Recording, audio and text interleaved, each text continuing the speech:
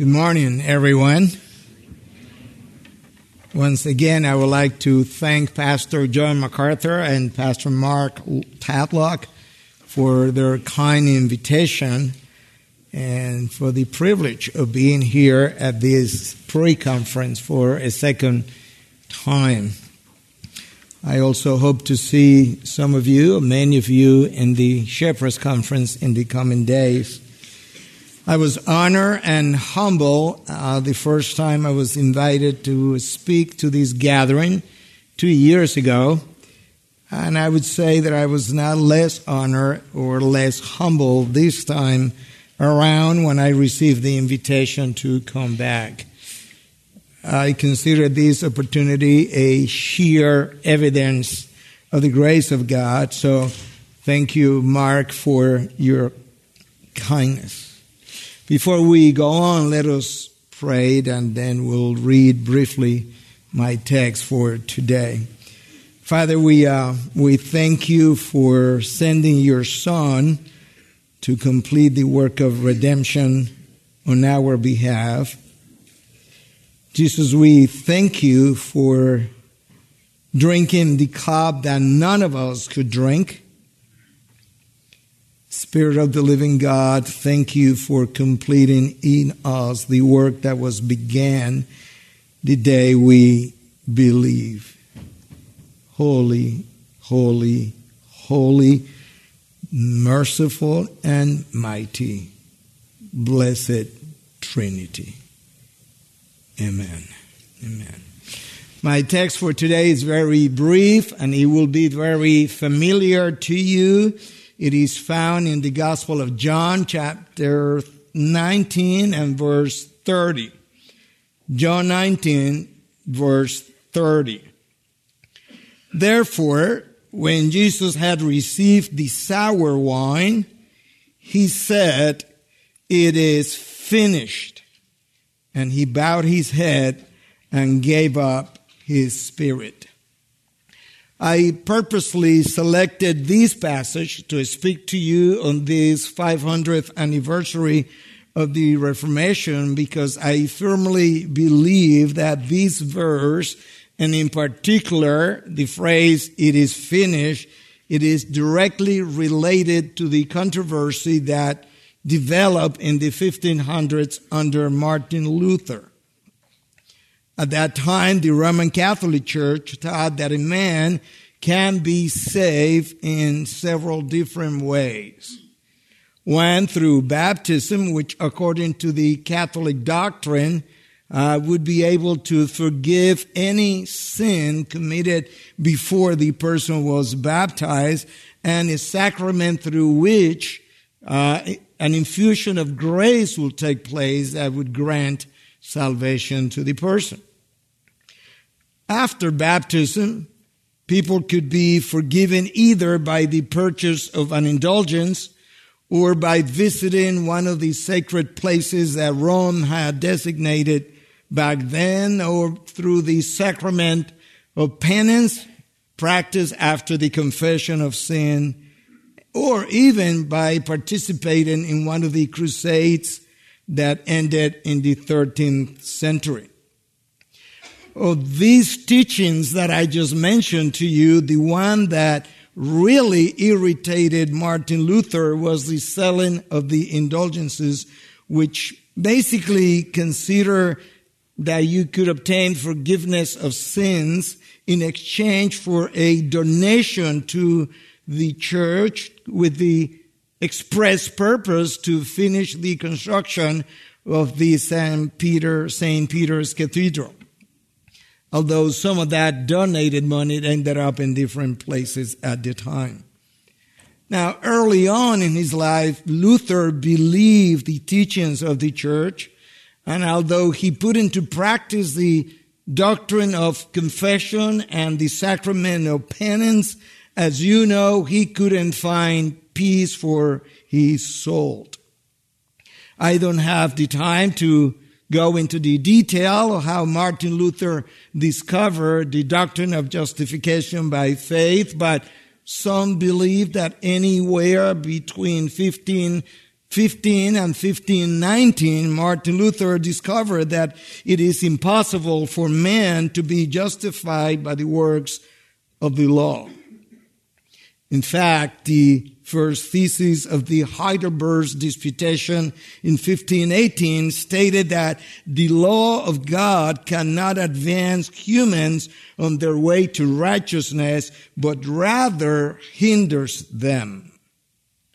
Luther's understanding of the salvation of man was enhanced as he continued to study the Word of God. So Luther came to believe that the doctrine of justification by faith alone was the principle upon which the church falls or stands or falls. This teaching came to be known as the material principle of the Reformation.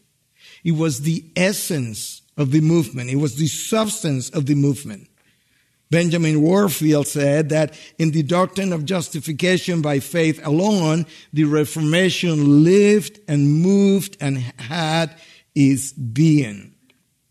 Now, I am preaching on the phrase, "it is finished," because even though we always remember that faith is the means of justification, we may not forget that the ground of such justification is the perfect obedience of Christ to the moral law of God during his life and the perfect passive obedience of Christ on the cross.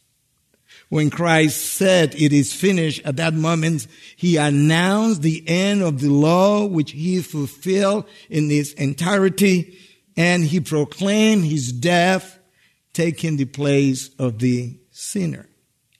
So from this point on, and based on Christ's active obedience on his life and Christ's passive obedience on the cross, God can declare a sinner forgiven and just when he places his faith on Jesus Christ's finished work of salvation. God's elect were justified by Christ at the cross when he said, "It is finished."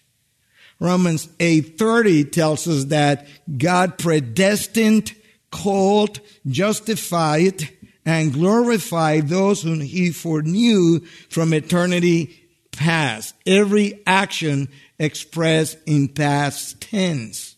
In other words, at the cross, Christ did not make us potentially justifiable, but rather he's justified his own. This was accomplished when he said, "It is finished." Now, the application of that justification would have to wait until the sinner's repentance would take place.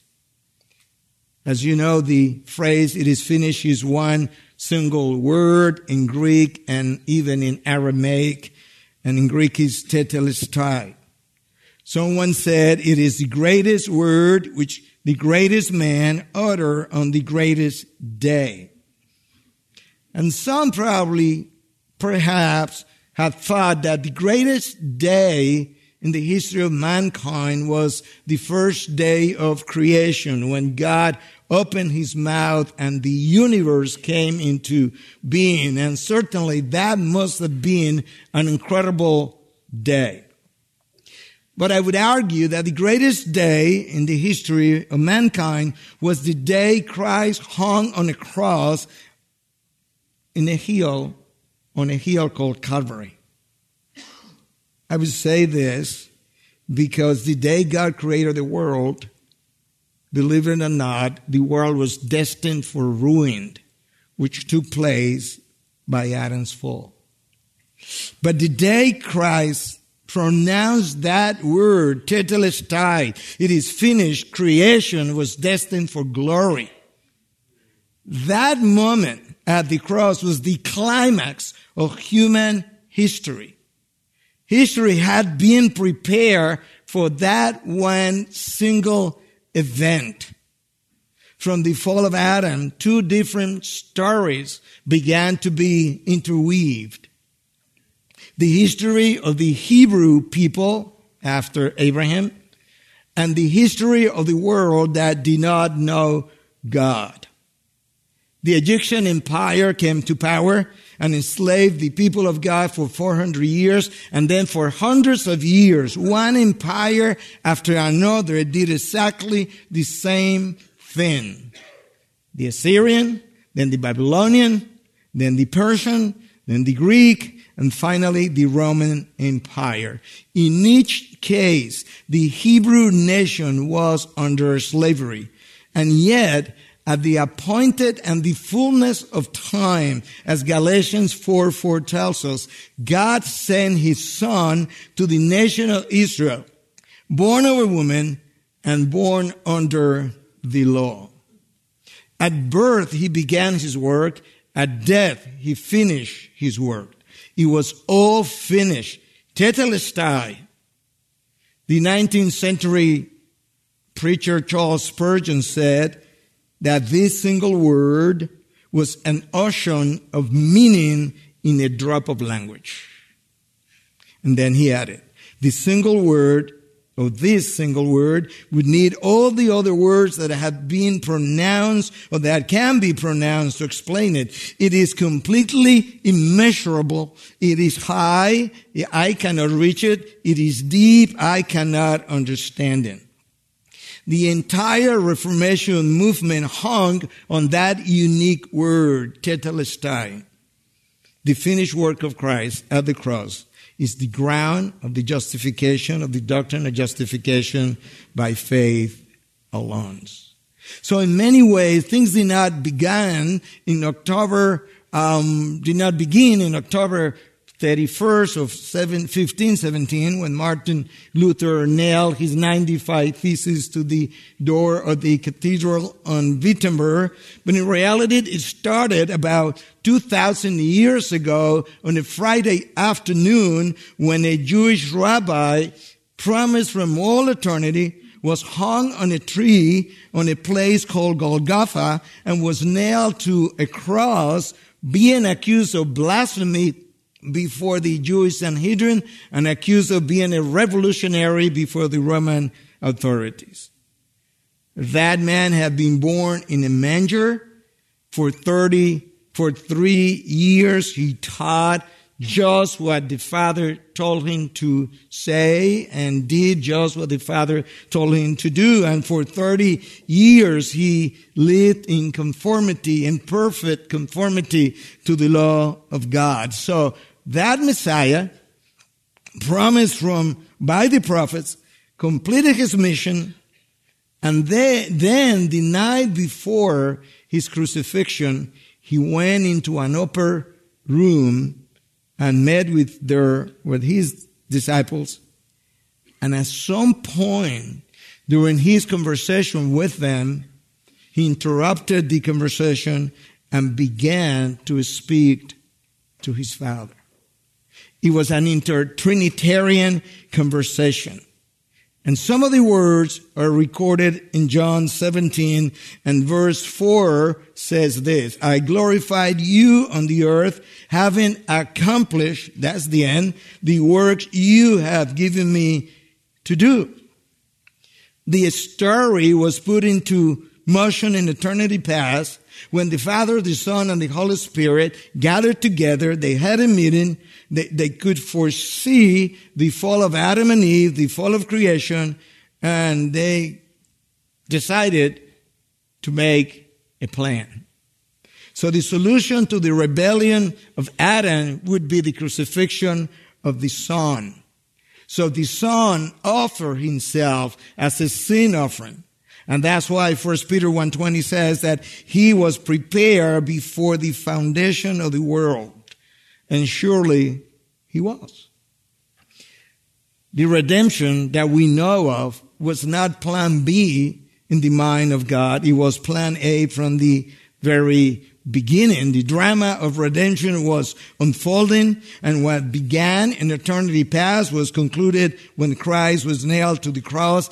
On that cross, we heard from it some of the most beautiful, some of the most precious words that ever came out from the lips of our Lord. First, a word of forgiveness. Father, forgive them, for they do not know what they do. Then a word of salvation. I tell you the truth. Today you will be with me in paradise. A word of love. Woman, behold your son. Then he said to the disciple, behold your mother. A word of anguish. Eli, Eli, lama sabachthani. That is, my God, why have you forsaken me? A weight of suffering or human need. I thirst. And then a word of victory. It is finished.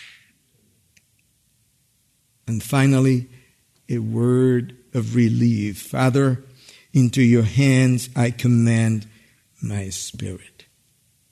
The revolution that has transformed the world began that Friday when Jesus said, it is finished. Allow me to read this paragraph about the meaning of that word tetelestai. Someone wrote, in the original language, the word tetelestai appears in the perfect indicative tense and in the passive voice. The perfect tense indicates that the progress of an action has been completed, but the result of that action continues. It continues permanently.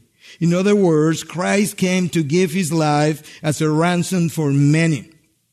That which he came to do was completed. What he did it in favor of the sinner, and that is why the verb is in a passive voice. Because another has done it for you and for me. But the effect of that ransom is eternal. It will never end. The word comes from the root teleos, which means complete, to bring to an end. It is the last act that completes an action. Now, John doesn't tell us what did Christ finish at the cross, but the rest of the revelation of God fills in the blank. And also the way the word tetelestai was used in antiquity can also help us in different ways. Servants, for example, or slaves use the word when they finish a task that has been commended to them by their master.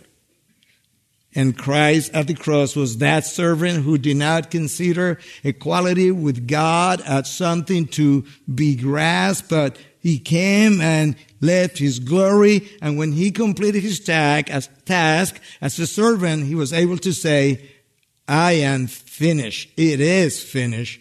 Tetelestai. Artists tend to use the word in the past. When a painter or a sculptor finish his work, he will look at it, and if he was pleased with it, he would use the word tetelestai. And that Friday afternoon, the tapestry that God has been weaving since the fall of Adam and Eve was completed. Christ could look at it as an artist in some ways and say, this is also finished. He became the reality of every shadow that we saw in the Old Testament. Moses was the shadow of the perfect prophet that God would send, his own son. Aaron was the foreshadow of the final high priest that would come, and there he was offering his own sacrifice on the cross. And David would be the foreshadow of the true, holy, and benevolent King of the universe, and there he was dying on a cross only to resurrect and ascend into heaven. So on the cross, Christ completed the picture and converted the shadow into reality. Now he could be satisfied with the tapestry that had been interwoven. The priest would use the word in a different way. They would inspect a lamb. They would look for any imperfection. And if the lamb was found to be without defect, if it was found to be without blemish, then they would look at it and say, tetelestai.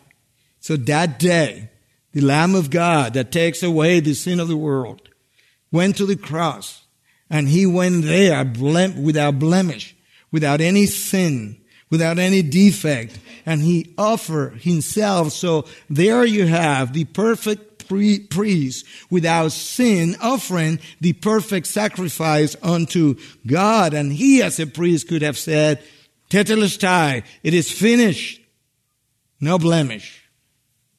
No defects. Merchants would use the word when there was a debt that had been left open, but that was finally settled. And after the fall of Adam and Eve, there was a real debt between God and man. Man had a debt, a moral debt, to pay to God. Mark Johnston says that Tetelestai was the cry of achievement that creation had been waiting for since Adam's fall. And of course it was. We know from Romans 8:22 that the whole creation has been groaning together in the pains of childbirth until now. So that day Christ paid the debt that you and I had pending before God. Now the person who puts his faith in the person of Christ, in the finished work of Christ, could go to the cross, could raise his hand, and could say, I am guilty of fornication, only to hear Christ saying, pay in full. The next person could go to the cross and say, I am guilty of abortion, only to hear Christ saying, your sin has been blotted out. The next person could go and say, I am guilty of homosexuality, to hear Christ saying, your sin has been made white as snow. Or someone could say, I am guilty of adultery, to hear Christ saying, you are forgiven. And the forgiven that the person received, the forgiveness that the person received, is based only on the shed blood of our Lord Jesus Christ, done so perfectly that when he finished, he said, Tetelestai, you owe nothing, pay in full. When you look back at the Old Testament and you find this incredible Psalm 22 that speaks about how Christ was treated and how he felt at the cross, in verse 6, there is a very important verse that some had taken the time to study and analyze to give us some insight into it. This is what verse 6 says of Psalm 22. But I am a worm, I'm not a man, scorned by mankind and despised by the people. That word, worm there, in the Hebrew is the word tolah. And listen to this. This insect was able to produce a certain type of red dye used in antiquity to dye different types of material. The dye was released when the insect was crushed. This is a perfect illustration of Christ on the cross. Isaiah 53:10 says that on the cross, it was the will of the Father to crush the Son. And when that happened, his blood was shed. And when his blood was shed, we were sprinkled with his scarlet blood. And that way our sins are forgiven. Henry Murray says in his book, The Biblical Basis for Modern Science, when the female of the scarlet worm species was ready to give birth to her young, she would attach her body to the trunk of a tree, fixing herself so firmly and permanently that she would never live again. The eggs deposited beneath her body were thus protected until the larvae were hatched and able to enter their own life cycle.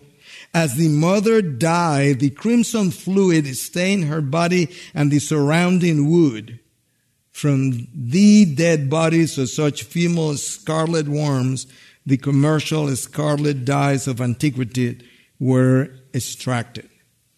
What an incredible illustration of the work of Christ on the cross, shedding his blood, and by his blood sprinkling us and having our sins forgiven.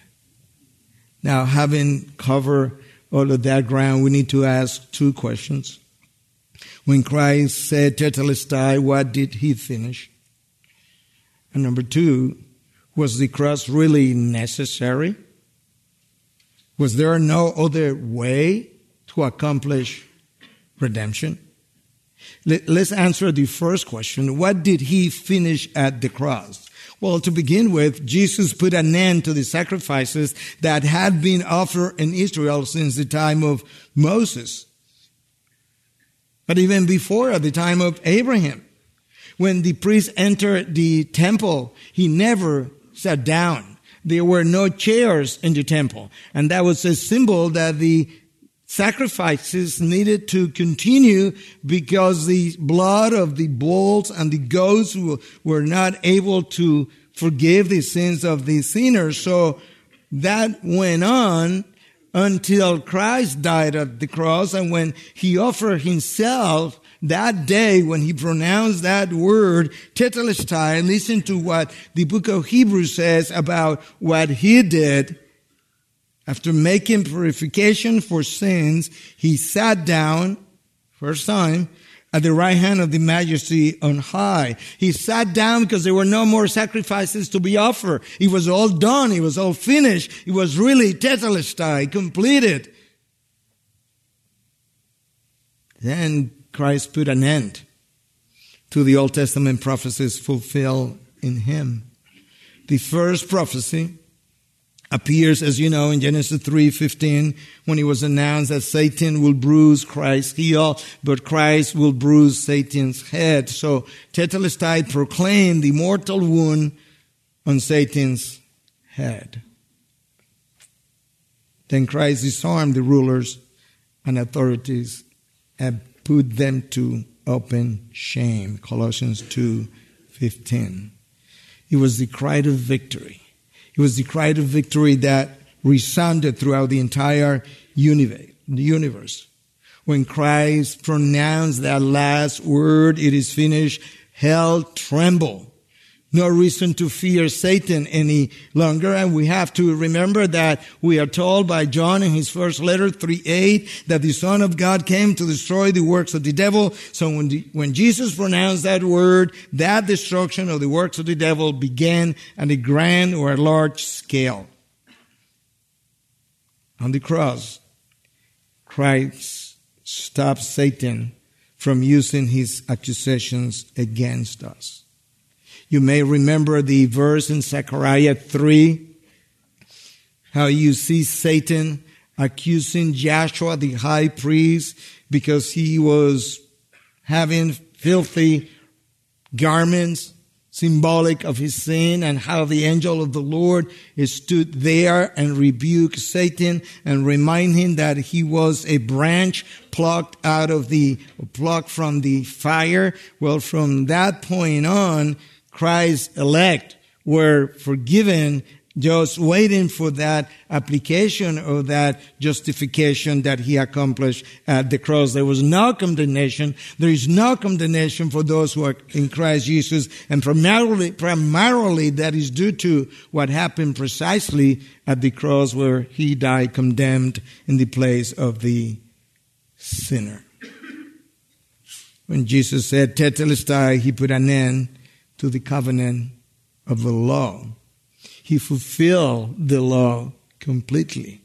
And in fulfilling the law, he made it obsolete. The Hebrews 8:13 passage tells us so. And look how Colossians 2:13 and 14 tells us what happened at that particular moment. When you were dead in your transgressions and the uncircumcision of your flesh, he made you alive together with him, having forgiven us all our transgressions, and having canceled out the certificate of debt consisting of decrees against us, which was hostile to us, and he has taken out of the way, having nailed it to the cross.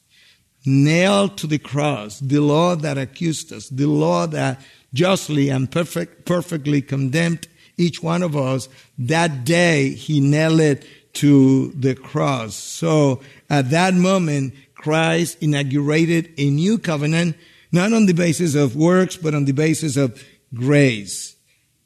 So Tetelestai was not only an end, it was also a beginning. Now let's answer the second question. Why was the cross necessary? Or was it? Some have said that God, being infinite in wisdom, should have multiple different ways to redeem man from our sin.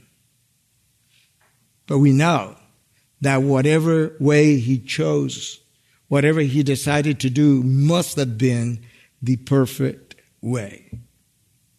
So the cross of Christ was necessary in the first place because Adam's fall plundered the human race so deeply that we ended up with a radical and pervasive depravity.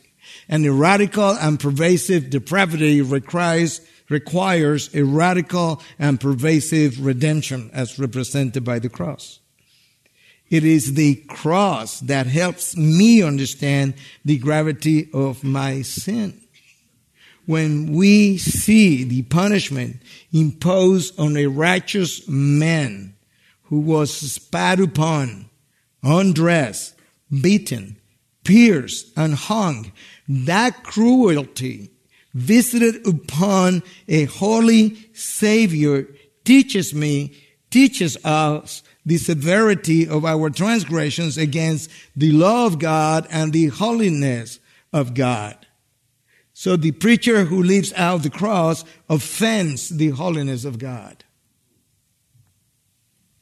The cross of Christ was necessary because we had a moral and infinite debt against God, which require a moral payment of infinite worth, the blood of the only begotten of God. As R.C. Sproul says, Adam committed cosmic treason against God. Listen to these comments by Richard Phillips in his commentary on the Gospel of John. Sin is a personal affront to God's holy honor, and he must receive his personal burning wrath. Sin is a rebellious transgression of God's law, and it must be punished for God's perfect justice to stand. So exceedingly great is the gravity of sin that you owe God for your sin a debt that you cannot repay, and at the same time, you cannot be saved unless that debt is paid. God's gracious provision, his saving gift to you, is the atoning death of Christ, which he now calls you to receive in faith, giving yourself to the Savior who gave himself for you. Boy, that is so well said. When Christ died, he purchased you and me from the market of a slavery, the slavery of sin. I am living a ransom life. My redemption was accomplished at the moment of his death. And our obedience should be basically an expression of gratitude to our God. So the preacher who does not preach the cross has no gratitude for what Christ has done for us. Number 3, the cross of Christ was necessary to propitiate or satisfy the wrath of God. As you know, propitiation is the turning away from wrath by an offering. And in an age when people do not want to hear about a wrathful God, I think it is good to remember that Romans 1:18 tells us that the wrath of God is being revealed from heaven against all ungodliness and unrighteousness of men who suppress the truth in unrighteousness. His wrath is real. He had to be propitiated, and many would consider this to be a primitive idea, but it is not. It's a biblical idea. The Apostle Paul says in Romans 3:25 that Christ was publicly displayed as a propitiation for our sins, and Hebrews 2:17 basically says the same thing. As Richard Neighbor says in his book, The Kingdom of God in America, liberalism tells us liberalism is guilty of preaching a God without wrath that brought men without sin into a kingdom without judgment through the ministration of a Christ without a cross. Liberalism is guilty of preaching a God without wrath that brought men without sin into a kingdom without judgment through the ministrations of a Christ without a cross. Whoever does not preach the cross of Christ denies the wrath of God against sin. Number 4, the cross of Christ was necessary because man was alienated from God. Pardon my accent. Romans 4:18. We were his enemies, his real enemies, and we were in need of reconciliation when Christ came and went to the cross, and there he accomplished for us what Paul describes in 2 Corinthians 5:19, that in Christ God was reconciling the world to himself, not counting their trespasses against them, and entrusting to us the message of reconciliation. And to think that all of that was from him, nothing from us. That's an amazing concept. Something that is beyond our comprehension. It is too high. It is something that we cannot reach. And at that moment, at that particular moment, Paul adds in 5:21 of 2 Corinthians that he made him to be sin who knew no sin, so that in him we might become the righteousness of God. That is exactly what Paul came to understand, and made him so free that at one point he thought he had walked into the doors of heaven had been opened, and he walked into glory. That is exactly the effect that it should have in every single sinner that understands his condemnation and what Christ did at the cross. Our reconciliation was accomplished when he said, tetelestai, and to think that the only motivation to do that was the love of God. For God so loved the world that he sent his only begotten Son, that whoever believes in him shall not perish, but have eternal life. That was the motivation for sending the Son. So the preacher who does not preach the cross does not believe or even hides the love of God. And that is not a small thing. Number 5, the cross of Christ was necessary because the cross teaches me the weight of God's justice. The satisfaction of God's justice was the reason for Christ's atonement. Up until the 11th century, could you imagine this? 1100 years, up until then, the leading theory of the atonement in the Western church was the ransom theory. And then Anselm challenged that idea at the end of the 11th century and contended that man's debt was not to Satan, as has been taught before, but to our holy God who gave us his holy law. God had said, the day you sin, you shall surely die. Anselm's entire explanation on the atonement was offered in his book, Why the God-Man, written in 1095. Anselm challenged and debunked the ransom theory paid to Satan and established the basis for the penal substitutionary theory of the atonement. Christ died in our place to satisfy God's justice. So the preacher who leaves out the cross hides the holy justice of God from his audience. The cross of Christ, number 6, was necessary because he bore our guilt. Time and again, studies have shown that one of the most frequent reasons for people to visit the psychologist or the psychiatrist or the therapist is the sense of guilt with which they lived. Many parents, they look back and they feel guilty because the way they raised their children at a time when they did not know better. As a physician, I can tell you the number of women that I have seen guilty of an abortion that they had when they did not know the truth, and now they don't know what to do with their guilt. How do you handle that? How do you handle the guilt of the father who thinks that he is responsible for the suicide of his own son? The only answer to each one of them, or for each one of them, is the cross of Christ. It is the place where you could take your guilt, doesn't matter how big it is, and you could leave it there at the foot of the cross. He bore our guilt once and for all, and were made free in him. So the preacher that does not preach the cross leaves his congregation loaded with guilt. Number 7, the cross of Christ was necessary to show the grace of God. Ultimately, it was what forced, in quote, God to nail his son to the cross was his grace. In his grace, he wanted to forgive us. He wanted to. In his justice, he couldn't just violate his holy God. He could have sent all of us to hell and justice would have been served.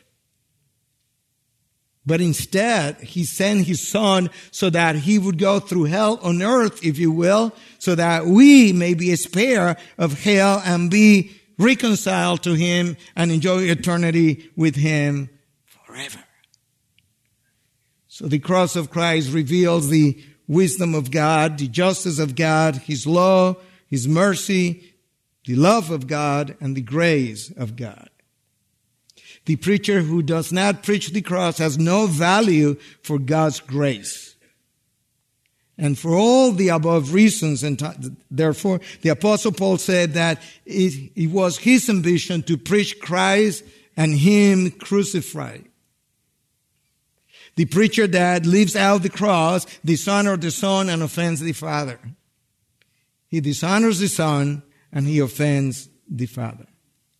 And to think that man's sin could have been forgiven by the sale of an indulgence irritated Luther to no end. And he must have irritated God even beyond. Penance, sacraments, visiting a sacred place will not do. And to think that 500 years later, the Roman Catholic Church, 80% of Latin America, where I live, is still believe and follow this doctrine, is still believe that through penance and sacraments and visiting sacred places and things of that nature, people can be forgiven of their sins and some of the penalty in purgatory can be extinguished. None of that would do it. Only the penal substitutionary sacrifice of Christ can atone for the sins of the human race. When Christ said, "Tetelestai," it was finished. It was over. There was nothing else to do. It was paid in full. Nothing to be added at all to what he had accomplished. All you can do is to receive his perfect gift of salvation by grace through faith in Christ alone, for the glory of God alone. And time when I need to finish, but just remember this. In every other religion, the key word is do. In Christianity, the key word is done. Tetelestai. It is finished. What an incredible Savior. Nothing else to do, just to believe.